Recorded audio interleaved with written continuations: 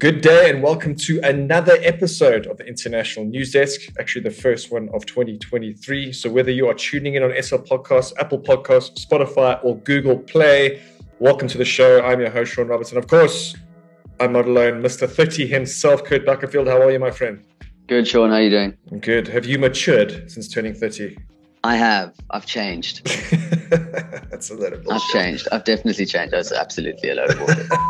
But it's been so long that we have to just go back to the World Cup final, I guess, or the World Cup in general, and possibly the greatest game I've ever witnessed, and potentially you yourself. And again, I guess Messi reiterating that potentially the greatest player ever.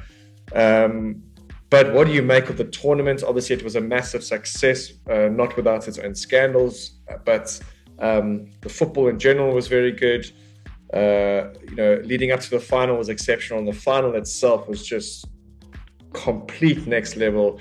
Messi's nerves or lack of nerves or whatever that penalty he took. I don't know where to start, man. It was ridiculous, like a movie. I was so blessed to be a part of it, I guess. Exactly. It felt like it was one of those games that you'll always remember where you were. I don't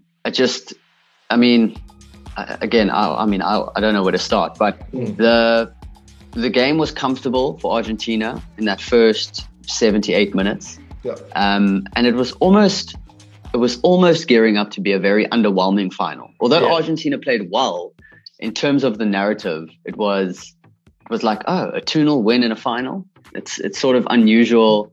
You felt at that point that France were just dead and buried. The game was gone. And then those moments from Kylian Mbappe where he gets France back into the game, sends it to extra time, and then Argentina score what they think is the winner. Messi scores what he thinks is the winner, celebrates like he's won the World Cup. And then another penalty to France. France equalize, sends it to penalty shootouts. From then, I felt confident that Argentina would win it due to Emiliano Martínez's just knack of saving penalties and ability to get in an opponent's head. So I always thought that Argentina would be favorites if it went the distance. But just in terms of the way the game was swinging in favor of Argentina and then France. And, when France equalized, when it went 2-2, you then thought that France were going to go on and win it. Yeah. And you thought that Mbappe was going to go on to score his hat-trick in 90 minutes. And it would have still been, of course, one of the greatest finals we've ever watched. But then they failed to score. Argentina sort of come back into it. Messi actually had a very good attempt from outside the box, like in the final minutes of normal time, which Lloris saves, and then extra time, funnily enough, was back in Argentina's favor. They had all the possession, they had really, really good chances, but no, just a match full of it was a whirlwind. It was just like up and down. You didn't know which way it was going to go, but certainly I think one of the best, or the best World Cup final that I've ever watched since I can remember. And possibly the greatest final of all time. Yeah, I mean, finals tend to be quite underwhelming, don't they? And again, no shadow casted over Mbappe. And I mean, he showed his quality. And I think a surprise one is Martinez. He made a bit of a name for himself in the World Cup. He's a bit of an extrovert, and he's a bit of a nut job in general, I think. I actually wanted to ask you what you thought about his antics, because as a fan, I love it. It's fun. I think it's entertainment, and sport is entertainment. So I really enjoyed watching him. That game against Netherlands, I think it was the quarterfinal, where he made those 2 penalty saves off the Netherlands' first 2 penalties. And then his antics after saving them, the words that he exchanged with Van Gaal after the game. And then, of course, his antics in the final. Like, what do you make of it, Sean, as a former goalkeeper? Yeah, so there's something called passion.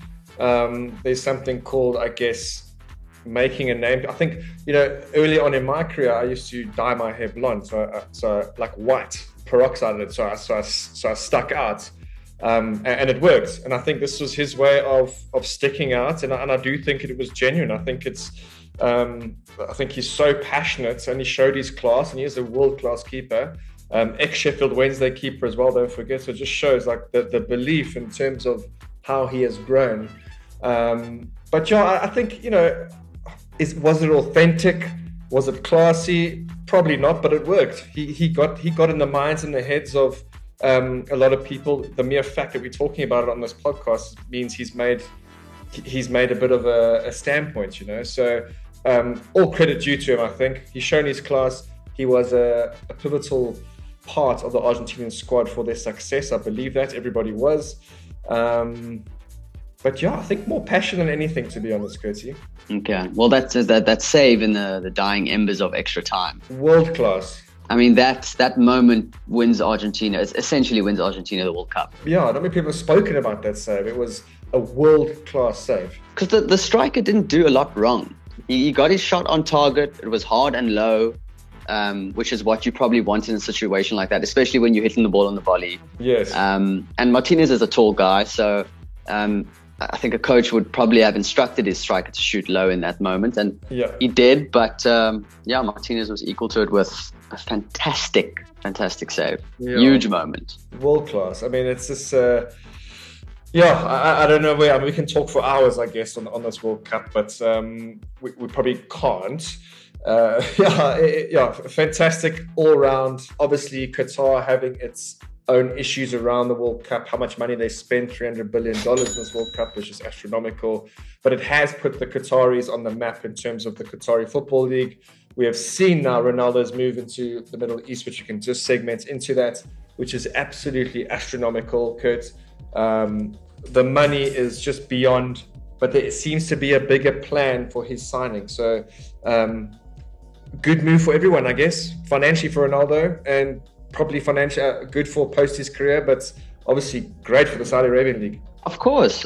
I mean, people are now talking about Al Nassr and Al Hilal, and people are actually speaking about Saudi Arabian football here in South Africa. And look, they'll probably not necessarily agree that Ronaldo has put their football on the map, but he has. The club Al Nassr, I don't know if you saw, but the Instagram following grew from like 800,000 to over 10 million in the space of just a week and a half or something like that. So it's a massive deal for them in terms of the marketing, in terms of the appeal.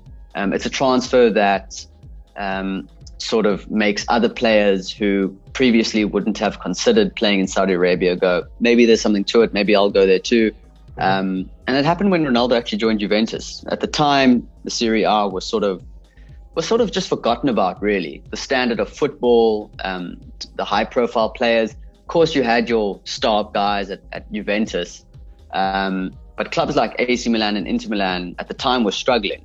But that league has just grown and come on in leaps and bounds since Ronaldo joined Juventus in 2018. So I'm sure that the Saudi Pro League will be hoping that Ronaldo's arrival has the same sort of impact. I'm sure it will. He earns a lot of money from this deal. I think it's 173 million he has paid over the course of his contract, making him the highest paid player in history.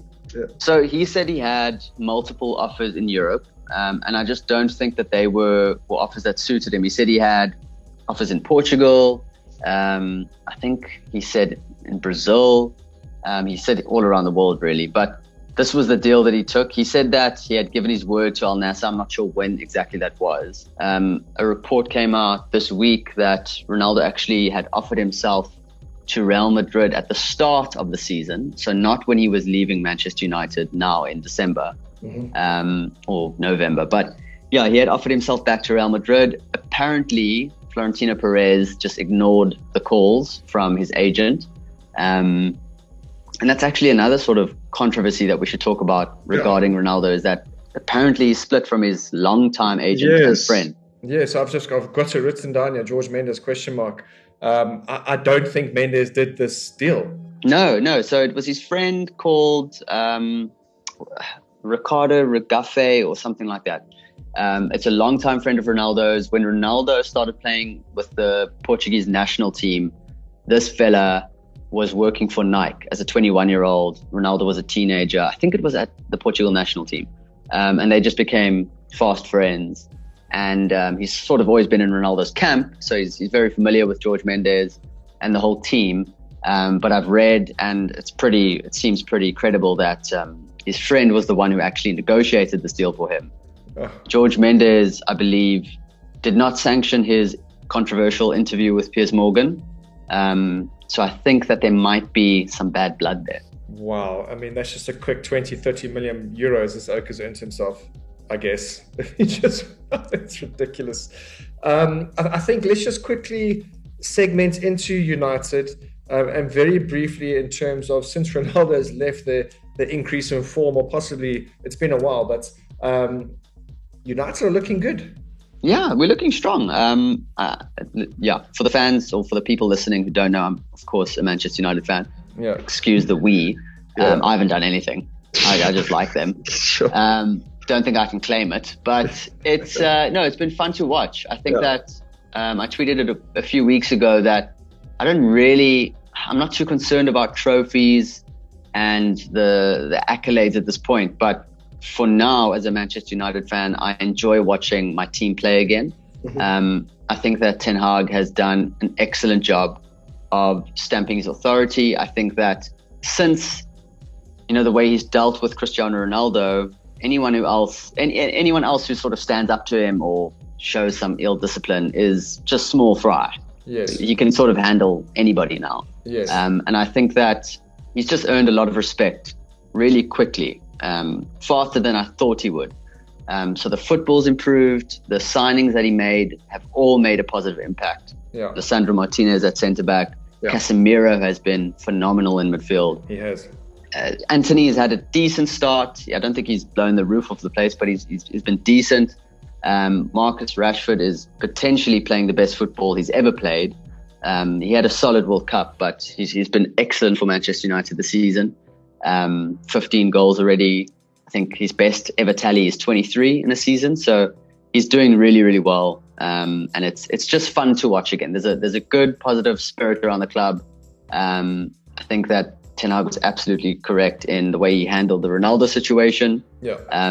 And it'll be interesting to see now what he does, because from what he's said and from what the reports say, he definitely does want to bring in a replacement, a striker in this January transfer window. Yeah, well, let's move into the transfer window, I guess. There was talk about Rashford leaving, right? But has that been put on hold, or was that just rumours? So those were just rumours. I think that there is concrete interest from PSG. Yeah.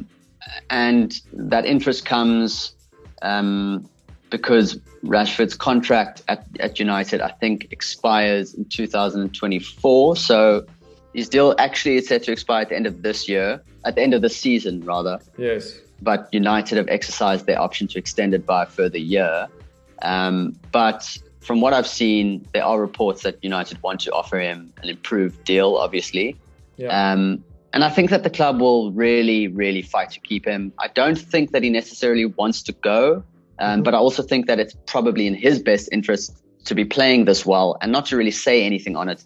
Not to say, I want to stay at Manchester United publicly, just to get the best deal that he could possibly get. So yeah, it's going to be an interesting time, but I don't think he's going anywhere. In terms of potential replacements for Ronaldo, United are looking at Wout Weghorst, who is currently on loan from Burnley at Besiktas in Turkey. So the clubs are chatting to sort out some sort of a compensation fee, because Burnley would need to recall him.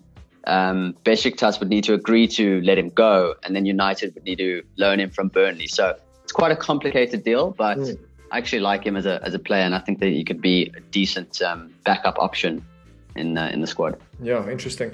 And just going through the Premier League teams, any ins and outs that have surprised you this transfer window, or potentially big moves coming that we don't know about? In terms of big moves, I'm not really sure that there will be many. I know that Arsenal, after that Ukrainian winger Mudryk, that deal or those conversations, those discussions have been dragging on for some time. I was very surprised with Cody Gakpo's move to Liverpool, considering Liverpool's problems in midfield. I don't know if he was necessary. I don't think the club needed another left-sided forward. I'm sure Klopp will have a plan for him, and I'm sure it'll turn out well, but I just don't think that he should have been a priority. And then another deal that surprised me was Joao Felix joining Chelsea on loan this week. Yeah, it's quite an interesting one. He becomes the, I think, fourth signing of the transfer window. In what seems to be a very scattered approach. And I think that Graham Potter is under serious pressure now. Whether the club are going to sack him if results don't improve, I'm not sure. If they're going to give him until the end of the season, who knows? But he's definitely not having a good time. Yeah, so I mean, there's a Fofana who's come in, Badia Shile and Santos and Joao Felix. And we've spoken about Joao Felix at length in the past. You're a big fan. I'm a huge fan. I think he's brilliant. I think he is one of the best sort of under 23 players in the world. I just think that he was used incorrectly at Atletico Madrid by no fault of his own. I think that he just joined a team that prefers, or at least a manager prefers, defensive football, and attacking players in that setup, unless they are so specific, unless they have defensive responsibilities, particularly players who aren't strikers, like Joao Felix, like Griezmann. They're just going to struggle there. Griezmann is someone who can adapt to different roles. He's also a very unselfish player who can come into midfield, can help out defensively. Whereas Joao Felix is someone who just wants to express himself at the other end of the field. So I thought it was always a weird deal, but he's a really, really good player. He had a good World Cup for Portugal. And it's important to note that he actually signed an extension at Atletico before joining Chelsea on loan. So there's no obligation or option to buy. The reports say that Diego Simeone could leave Atletico Madrid at the end of the season. So I think that this is probably the club just allowing him to go out on loan, maybe rediscover some form, maybe just to start enjoying football again, and then potentially come back to Atletico Madrid as a key player under a new manager. Yeah, well put, and I agree completely.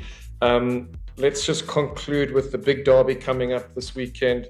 Man United at home to Man City. Obviously, I'm a big blue fan. You're a big red fan. What do you think is going to happen? I mean, this is a big game for City in terms of the title race. Obviously, a massive game for United in terms of the title race, and as well. Can't believe I'm saying that. Me neither. And also a massive game for Manchester in general. And if you could put a neutral hat on, where do you see this going? I think a neutral hat, I would... I don't think that United are going to lose that game. Yeah, probably a very entertaining 2-2 or something like that. Yeah, I just think that they are so confident at the moment. They're playing such good football. They are... Where they're playing? Is it at home? It's at Old Trafford, yeah. At Old Trafford, which has become sort of a fortress in recent weeks, recent months, where Rashford can't stop scoring. I just feel like United are going to be confident enough to take points of City. But... having said that, City just crashed out of the Cup following a 2-0 loss to Southampton. And we know that City respond very well to bad performances, to defeat. So it's going to be a tricky one. Obviously, City battered Manchester United in that first league meeting this season. I think it was 6-3, where Haaland and Foden just tore us apart. De Bruyne. Correct. So I expect a very good game. But I'm confident that Manchester United will not lose it. And if that's the best analysis I can offer, I apologize. Yeah, no, that's well put. I think that game is at 2:30 local time, so keep your eyes and ears open for that. Kurt, I thank you. And that is how we wrap up this episode of the International News Day. So whether you have been listening on SL Podcasts, Google Play, Apple Podcasts, or Spotify, thank you for tuning in. I've been your host, Sean Roberts. Kurt, thank you so much. Thanks, bud. Thanks, Sean. It's nice.